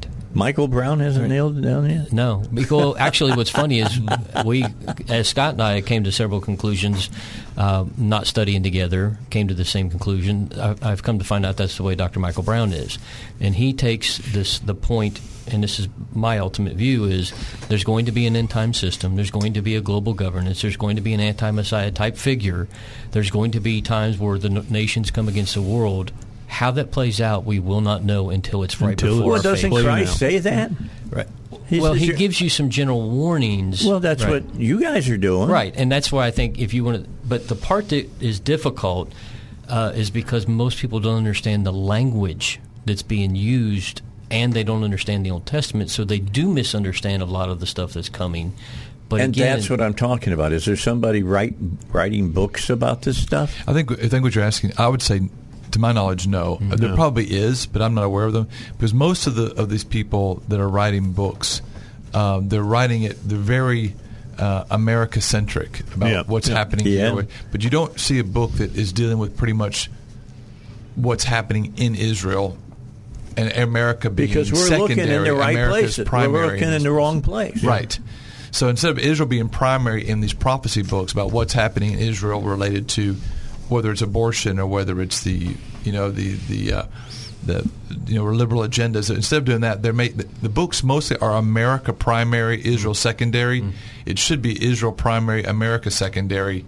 Is how America mirrors what's happening in Israel, instead of us seeing that we are the beginning and the ending in this country of everything that actually goes on. I don't know of any. I think there's the reason for that is probably because it wouldn't sell that much, because it doesn't tell you exactly what's going to happen. Yeah. Right? Because you can't know it. You can only take what a lot of these guys have done and say they've got a lot right. Just throw away the timeline, and then throw away this whole idea about America being a major part of that. And even though the Apostle Paul, having been into the third heaven and seen things that were unlawful to speak, he even said, "We know in part."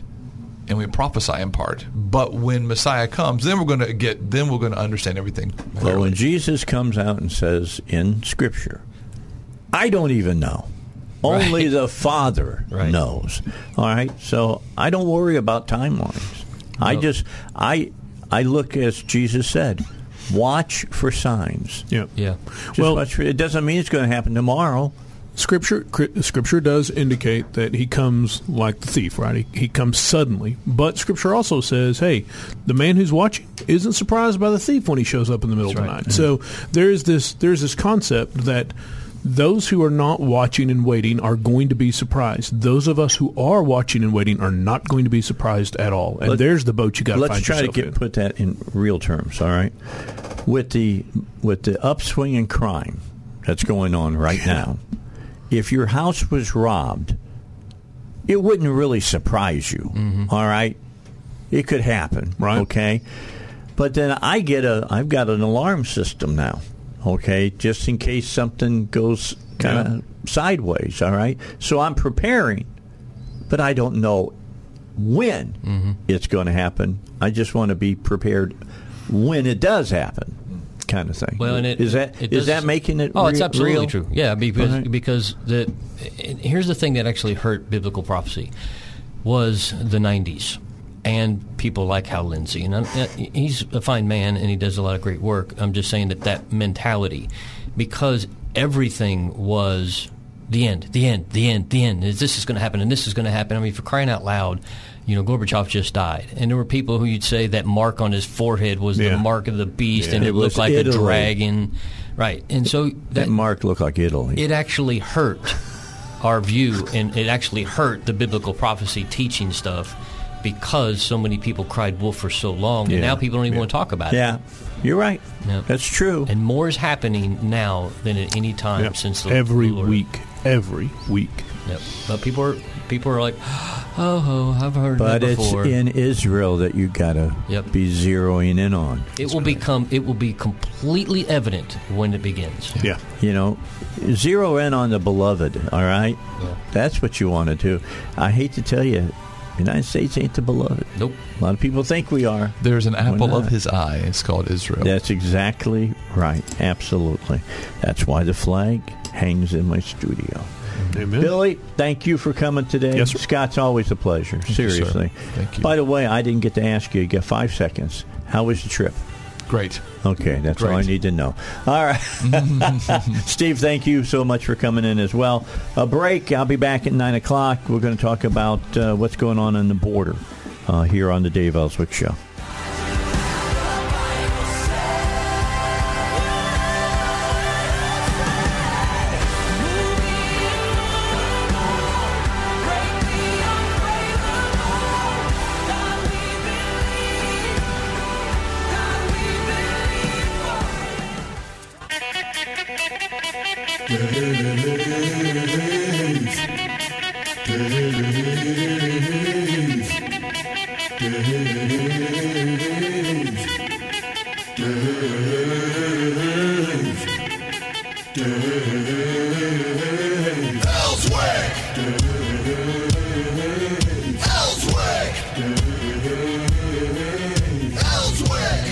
All right, let's get to the last hour of the Dave Elswick Show for a Tuesday, and we're going to talk about the border first before we talk about the worst news that the president could ever hope for today, which was that inflation is up again, and it continues to climb. Food prices are up 0.7%. 0.7%. If you think you're spending more at the grocery store, you ain't having any kind of dreaming. It's happening. It's happening in real time. It's going up. Yesterday the president basically said inflation is in the rearview mirror. No, it's not. Things appear closer than you ever thought they are when you look at the rearview mirrors. I mean, just telling you. The president has been throwing the dice and hoping for the best, and the best didn't happen for him. That's why Wall Street's in a free fall right now. Over 600 points it's dropped, going on 7. All right, Susan Vire is going to be with us. She's the Southeast Communications Director with the RNC. Going to talk about the border with her. I'm going to be at Hold Their Feet to the Fire. I'll be in Washington, D.C. next week. I'll leave Tuesday. I'll be broadcasting with you Wednesday and Thursday. We'll have some of the big names about the border to give you the real news about what is absolutely for sure happening on the border. And by the way, might I say that the vice president is talking out of her hat and when she says that the border is secure. She knows it's not secure. Todd knew that it's not secure when she said it on his TV show the other day, and she just looked right directly at the TV camera and lied to you on Sunday. That's what she did. She lied to you. This administration knows that the border is not under control. Hi, Suzanne. How are you? I'm having a good day today. How about you? I'm doing all right, Dave. Doing all right. Thanks for having me. I'm going to tell you what. The border is not secure. I don't care what the vice president says. She literally lied to the American people Sunday. Yes, she did. I mean, I think that's something we've seen as a common thread through this administration. They tell you the opposite of what your eyes are seeing. And yeah. It's insulting to the American people. So let me ask you this question. Why is it we get story after story after story about this, not from the mainstream media? I mean, you've got to do a little reading, and you've got to look at some different reports and things of that nature. I'm going to have Frontline on Thursday of next week, and they're going to tell you a story to my listeners that'll blow their minds. But the bottom line is we've got fentanyl flooding our country, and this administration continues to say that the border is secure. Do they think the American people are this stupid? I think they do think that. I think that they are so used to having the mainstream media cover for them that they think that they can get away with anything, which includes lying to the American people. And it's just insulting to the American people. Isn't it insulting to you, as being a member of the Republican National Committee, that you have the Vice President of the United States say, we took the immigration system that has been broken for the last 4 years, and we're trying to put it back together? What? No, you're not. You took it apart. You continue to take it apart. That's what blows my mind. I mean, you might say everything you want to say about Trump, but one thing you can say, we had cut the amount of people that were coming into this country illegal. That's entirely correct. I mean, we were at, I believe the number was a 46-year low of illegal immigration across the border under President Trump. And then the Democrats, came into power, and now we're at a record high. I mean, we've got millions of people pouring over the border. We don't know where those people are from. We don't know where they're going. There's so many catch and release scenarios happening. And there's a good portion of them that are on the terror watch list. I mean, I was watching the news last night and I saw that, and I was just dumbfounded that the administration can allow this to happen, not only allow this to happen, but also lie to the American people about it. I mean, it is a public safety issue is what it boils down to.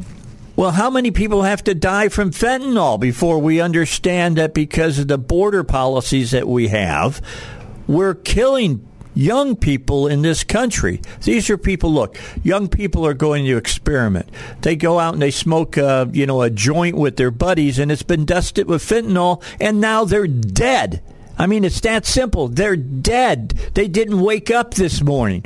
What is it going to take for this administration to even admit that we've got a fentanyl problem? I don't know. It really is heartbreaking because the fentanyl problem has contributed to an average life expectancy for the American people has decreased, and it's targeting a lot of young men in communities, and so those kind of issues are wreaking havoc on various communities throughout the country, and I just don't understand what more needs to happen to get the Democrats to care about it.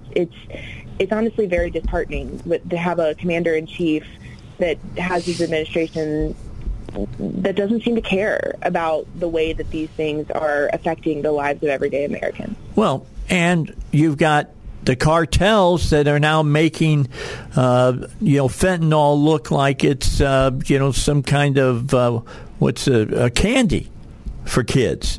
I mean, they are out now. This is not Joe Camel, folks. They're making fentanyl. I mean, a gram of fentanyl can kill hundreds of people, and they're now out marketing it to your kid. That's entirely correct. And it falls in the line of everything that the Democrats do and stand towards in their party. They want to defund the police. They don't care about border security. I mean, it's just, there's no way that any of this is safe for the American people. And everyone should be outraged that this is happening in America. I mean, having fentanyl targeted towards children, having a porous open border, this is not the way that you have a safe and secure country. And this is not the way that you have a prosperous country. And we're the United States of America. We should expect and demand better of this. Well, I wholeheartedly agree with it. All right, so I'm like Larry Kudlow. I believe the cavalry is coming, all right? I'm just hoping when they get here, there's still something to save. The bottom line is we're going to take over the House. I believe that come November. I think we have still a good shot at taking over the Senate. Now, if we just get the House, let's just say we just get the House, we're going to be able to control the purse strings pretty well with this administration. What are some things that the Republicans are getting ready to do? I know that they're coming up with their own,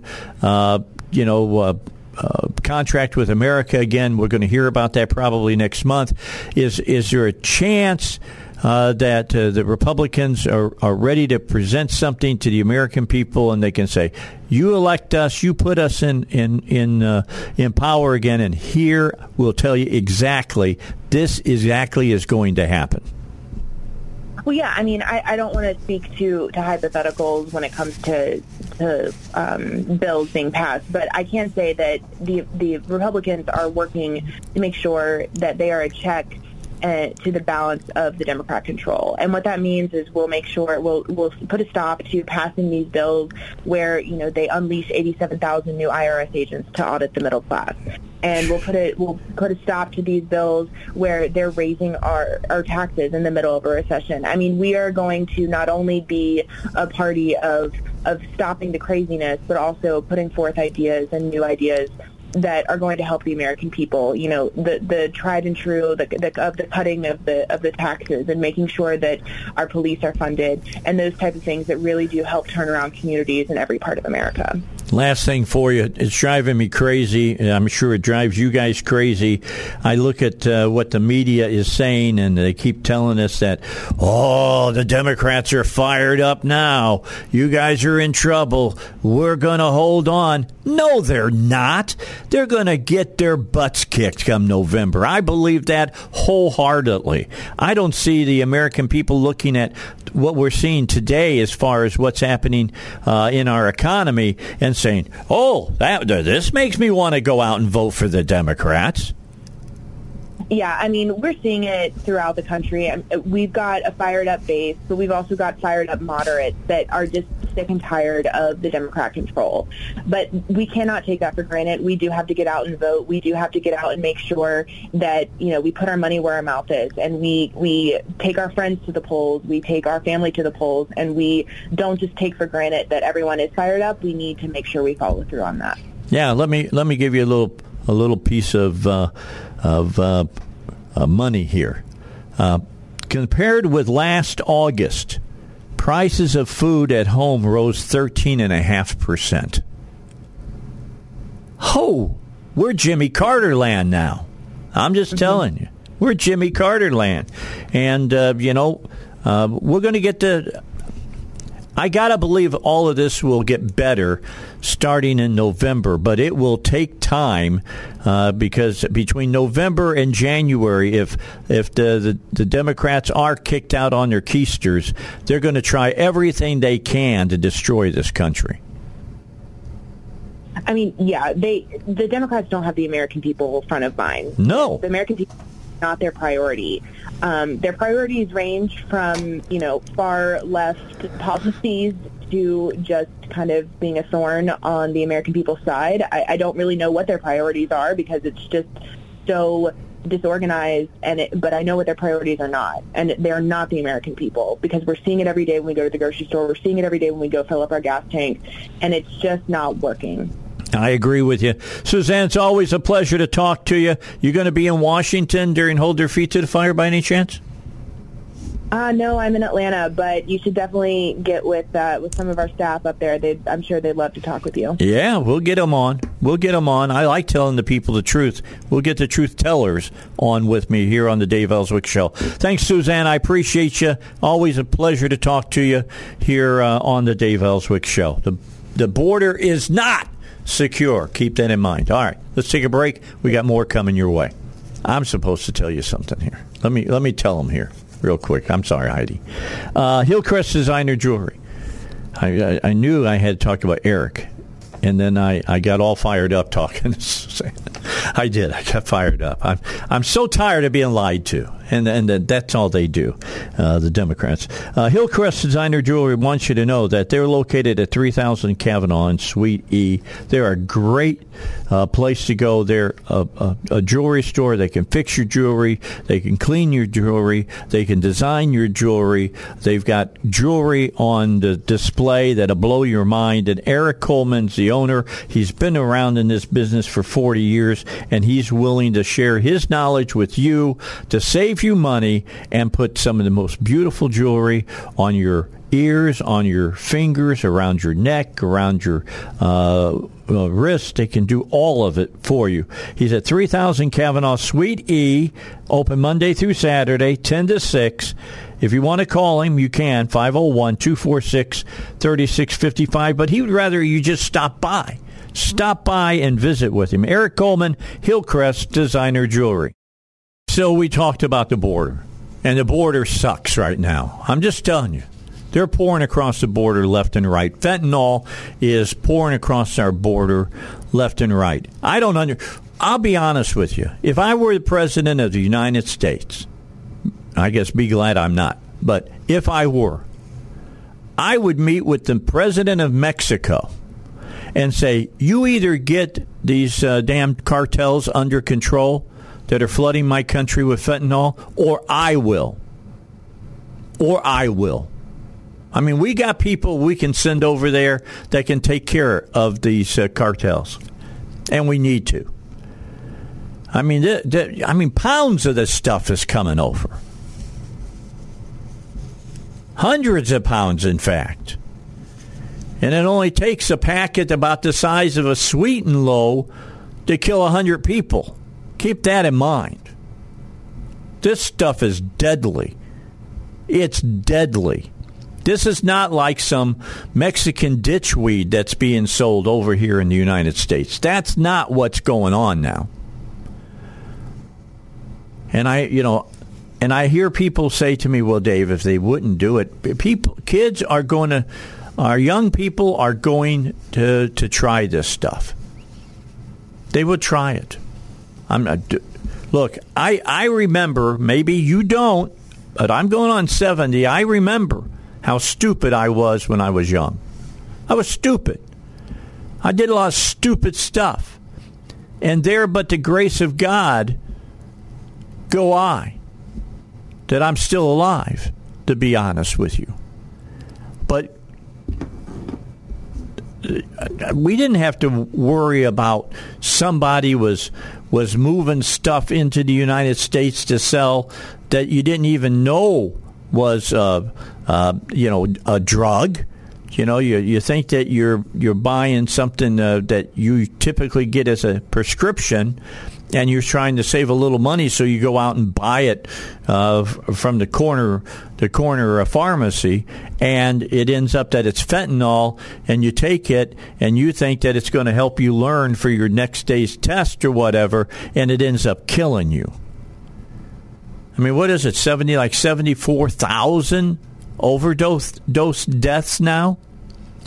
It's gotten to the point that Narcan, this drug that they can give to people who have overdoses and stuff, are in the school nurse's office.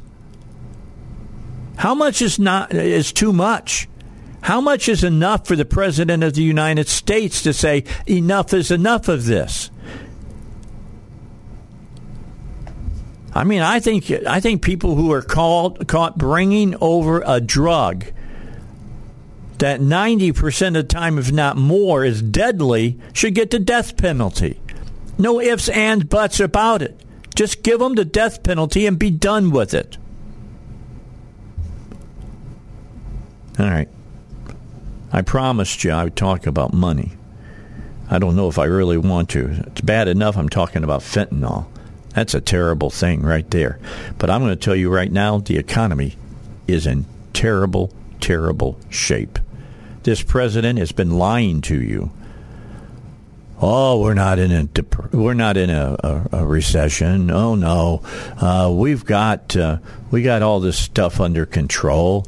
Hey, look what we're doing. We're spending all this money. Don't worry about it. It won't show up in inflation. Didn't you hear about that bill we passed? Get rid of inflation bill or whatever, which in fact, because it spent billions more dollars, increased inflation. So we got a respite in July. And it's the worst inflation in 40 years that we've been dealing with. So compared with a month earlier, today, the Bureau of Labor Statistics Consumer Price Index on a year-to-year basis was up 8.3%. And you go, well, Dave, we were up at 8.5. Now we're 8.3. It is going down. The devil's in the details, isn't it? Both were higher than expected. Economists had expected the CPI to raise 8.1% compared with a year ago. The month-over-month figure was expected to go down at least a tenth, but it went up a tenth.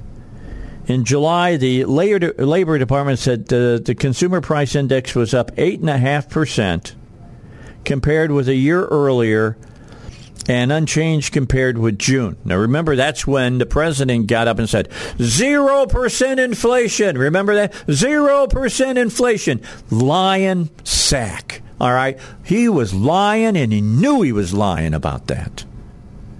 Prices were up 9.1% in June compared with a year earlier.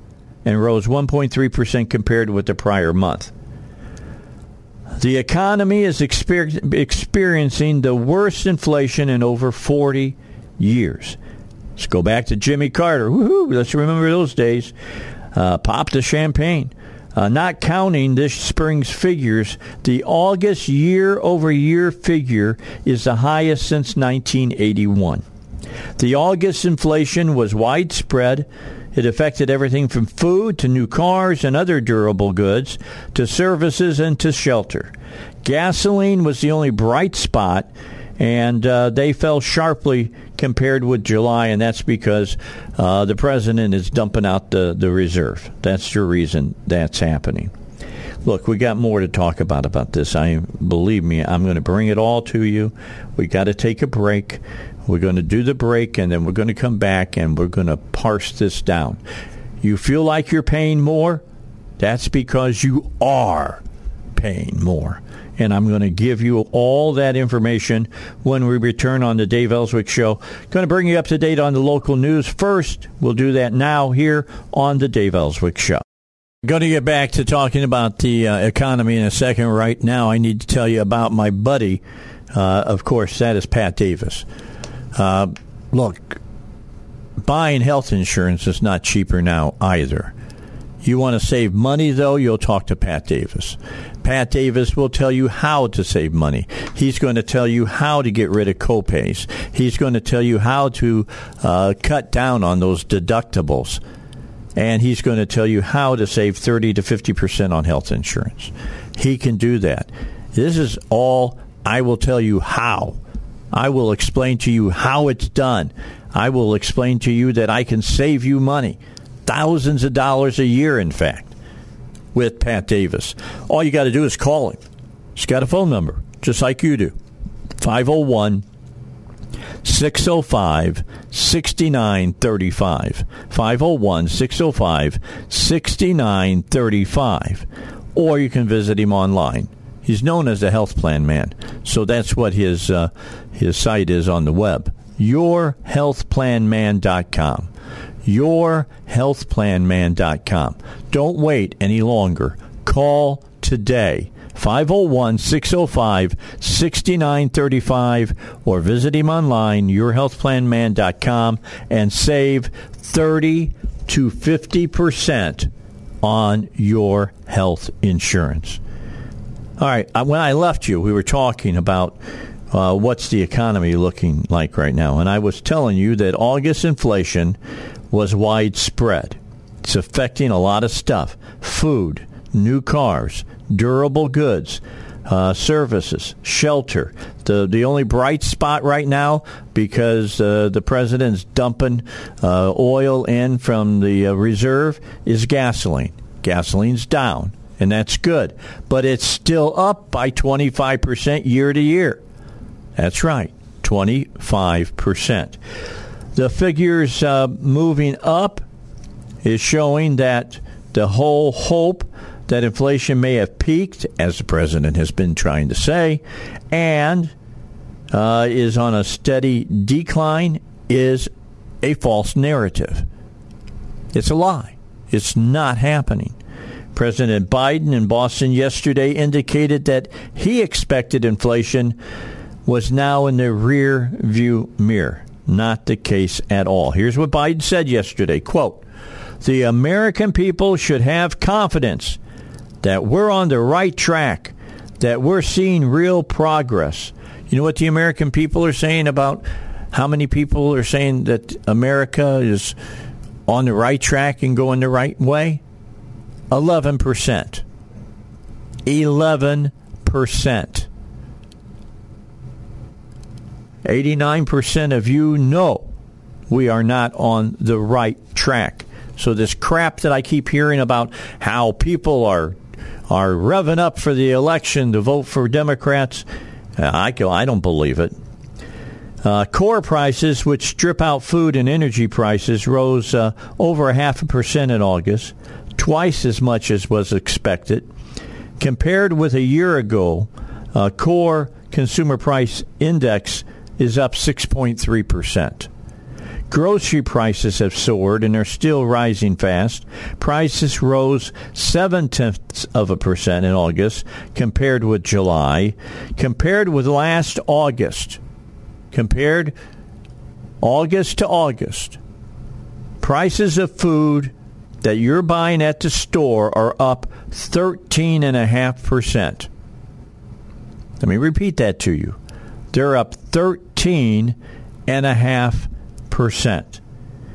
If you think it's more expensive to go out and eat, you're right. I mean, I noticed this just the other day. I went to a couple of my favorite restaurants with my wife, took her out to have dinner, and I'm telling you what used to cost us $25,000, $27,000 is now costing us close to $40 for the two of us to eat. Restaurant prices went up 0.9% compared with the prior month and are up 8% compared with a year ago. Food core inflation, which is core inflation with food added back in, accelerated in August. Prices rose 0.6%, up from the 0.4% increase in July, and everybody was going, woohoo, woo, looking good. Compared with a year ago, food core inflation is up 7.1%.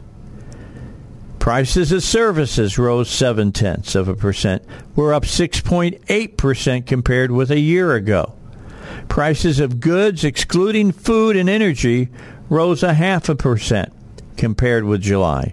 That's an acceleration from 0.2% in the prior month. Compared with a year ago, core goods prices were up 7.1%. Now let's get real serious. Durable goods. You go out and buy, washer, dryer, car, those kinds of things. They went up 0.5%. Compared with a year ago, durable goods prices went up 7.8%. 7.8%. Now gasoline prices fell. Whew, I'm glad. 10.6% in the month. Holding back the overall index. Boy, if they'd still been climbing the way they were, this administration been hiding under a rock somewhere. Compared with a year ago, though, gasoline prices are still up 25.6%. Price of a used car, which soared last year and in the first half of this year due to a lack of available new cars, fell 0.1%. In July, used car prices fell 0.4%. Compared with a year ago, used car prices are still up 7.8%. New car prices, by the way, jumped 0.8%. You go buy yourself one of those electric vehicles in August and are up 10.1% compared with a year ago. When you're talking $40,000, $60,000, a dime on a dollar adds up to a lot of money. Shelter, place to live, which include rentals and an estimate of an equivalent theoretical expenditure for home owners. Occupied houses rose 0.7% and are up 6.2% compared with a year ago. Utility prices are up sharply. What a big surprise. Obama told you that was going to happen, and it continues to happen. Your electricity rose 1.5%, and year to year have risen 15.8%. Piped-in natural gas service prices went up 3.5% and are up a jaw-dropping 33% compared with a year ago. So are you better off than you were a year ago? Not only no, but hell no. You are not. You are struggling right now. You are working hard just to make ends meet. You go to the grocery store, you can't believe the prices that they're charging you now. I mean, I buy, go out and buy some groceries. I went the other day. When I went to Wally World, I bought 6 bags of groceries. Now, I had to buy detergent to wash clothes. I had to buy softener to soften the clothes. And I had to buy some other things to put to clean the house and things of that nature. That 6 bags ran me $140. $140. In the past, it would have ran me under $100. I don't know about you, but every time I go to the store, if it's going to cost me extra $40 or $50, that starts pinching everywhere. That starts hurting everywhere. Just something to keep in mind. I want you to keep all this in mind. This is stuff that is happening in real time to you. I don't know if you heard about this story or not. A man that's accused of beheading a woman in broad daylight in San Carlos, California, did it last week. Illegal alien who has overstayed his tourist visa years ago. Jose Rafael Solano Landeta, 33, was arrested and charged after San Mateo County Sheriff's Office said he beheaded his ex-girlfriend, 27-year-old Karina Castro, outside her apartment building. Police said he decapitated Castro with a samurai sword. Castro was the mother of 2 young daughters, a 7-year-old and a 1-year-old. Castro's family has started a GoFundMe for her 2 daughters. According to the San Mateo Observer, Landeta is an illegal alien who has been living in the United States for years with a criminal record without having been deported. Look, this is not new. This has been going on for a long time because we don't get serious about this border stuff. And you got Lightfoot and all the rest of them in the cities crying because they sent them a few people. Well, you got murderers that are walking all over this country. Immigration sources confirm that Jose Solano Ladata, the suspect who beheaded the 27-year-old mother of 2, was in the United States illegally. He's from Venezuela. Entered the country on a tourist visa about a couple years ago? No, 10 years ago. 10 years ago. He never left. California enforces a strict sanctuary state law that prevents local law enforcement from turning criminal illegal aliens over to ICE. Thousands of illegal aliens every week are said to be turned loose across California as a result of that. This guy had a criminal record that included raping a girl younger than 3 years old and had only served 3 years probation. That's according to the San Francisco Chronicle. A review of court files, here's from the story. A review of court files in San Mateo County found one more prior serious case. In 2012, accused of rape with an unconscious person and was sentenced to a reduced charge of unlawful sexual intercourse with a victim more than 3 years younger. He served 3 years on probation for that one and successfully completed required programming, after which the charges were all expunged. Castro's family described this guy as a diagnosed schizophrenic on meds who would use that as an excuse for his behavior. He drank excessively, and you're not supposed to do that on those medications. 10 years running around in the country. 10 yeed. Raped a 3-year-old. Raped an unconscious person, and now has beheaded a mother, tucked the head of a woman that is the mother, or was the mother, of 2 children.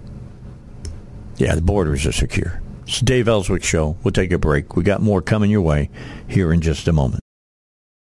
And you remember we did the story a while back about how we had to get rid of plastic straws because they were ending up in the noses of turtles. You remember that story? Okay. And how the United States and Europe, how terrible we were because they're finding all this plastic in the oceans, and we are just polluting the living tar out of this. Well, a Dutch nonprofit group called the Ocean Cleanup, which brought this problem to everybody's attention years ago, released a report on September 1 that found the bulk of the plastic debris in the so-called North Pacific garbage patch consists of discarded fishing equipment from the United States and Europe? Nope. Japan and China. That's where it's coming from. The new study concludes that Japanese and Chinese fishermen were the largest contributors of debris, with other sizable amounts contributed by Taiwan and South Korea. Counting Hong Kong and Macau along with China, the Chinese were responsible for 33% of the debris studied, Japan 35%, South Korea 15%, Taiwan at 3%, and the United States at 5%. Much of the debris was sourced by simply considering the writing and brand logos on the plastic items that they found. Quote, "We found a fishing buoy dating from the 60s, a crate from the 70s, so this must have been building over time." You think? I mean, that's exactly what it's saying. More than half the ocean surface is now being fished, increasing the chance of fishing gear being lost, discarded, or abandoned in the ocean, said the report. The report also said the situation is worsening due to an exponential increase in plastic production over the last 20 years. His research suggests policies intended to reduce the amount of ocean waste should begin with the fishing industry. Researchers were surprised by how little of the debris was commercial and industrial garbage floating into the Pacific Ocean from rivers. See, they assumed that was it. It's what a lot of these people do. They assume, and then they do real studies, and they found out that they were absolutely wrong. Until this study, rivers were thought to be the primary source of plastic garbage in the oceans. But it seems clear now that the bulk of the refuse is actually tossed directly into the Pacific from ocean vessel. The study suggested that a great deal of the uncollectible microplastics, because I know there's people out there saying, what about the microplastics? Debris too small to be raked in by surface skimming cleanup nets could be created by the ocean vortexes at the heart of the North Pacific garbage pile, grinding larger items down into tiny fragments. He noted that physically hauling debris out of the garbage patch is difficult, carries the risk of harming marine life, so measures such as regulating equipment and waste management on fishing vessels to address the problem at its source are the best ways to begin eliminating the oceanic garbage patches. The authors of the new study noted that previous estimates of the size and the composition of the MPGP were, quote, misinterpreted from an initial study dating all the way back to the 1970s, producing often cited but inaccurate statistics. Well, let's see how often that's reported in the mainstream media. Inaccurate. So it's a lot of the stuff about global warming. Inaccurate. All right, so anyway, I'll leave you at that. We'll get back together again tomorrow. It's going to be Wednesday tomorrow, middle of the weekday, hump day, close to the Friday we were on Monday. I want you to keep that in mind. Also keep in mind that in the 8 o'clock hour, we will be talking, 7 o'clock hour, 7 o'clock to 8 o'clock hour. We're going to be talking to Congressman Hill and Congressman Westerman. They're both going to be on with us tomorrow here on the Dave Elswick Show. So don't miss that. They'll have some important things to tell you. I'll have a lot of great stuff to talk about as well. We'll talk about all the hot topics. We'll talk about news like that you would hear no place else. You know, about all this plastic out in the ocean. It's, it's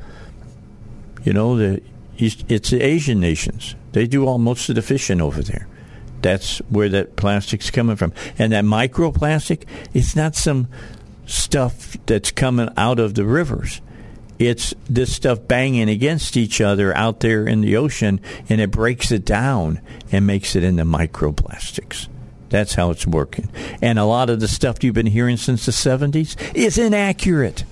It was never true in the first place because it was, quote, an educated guess. All right, Dave Elswick, I'll see you tomorrow. Have a great afternoon here on 101.1 FM, The Answer.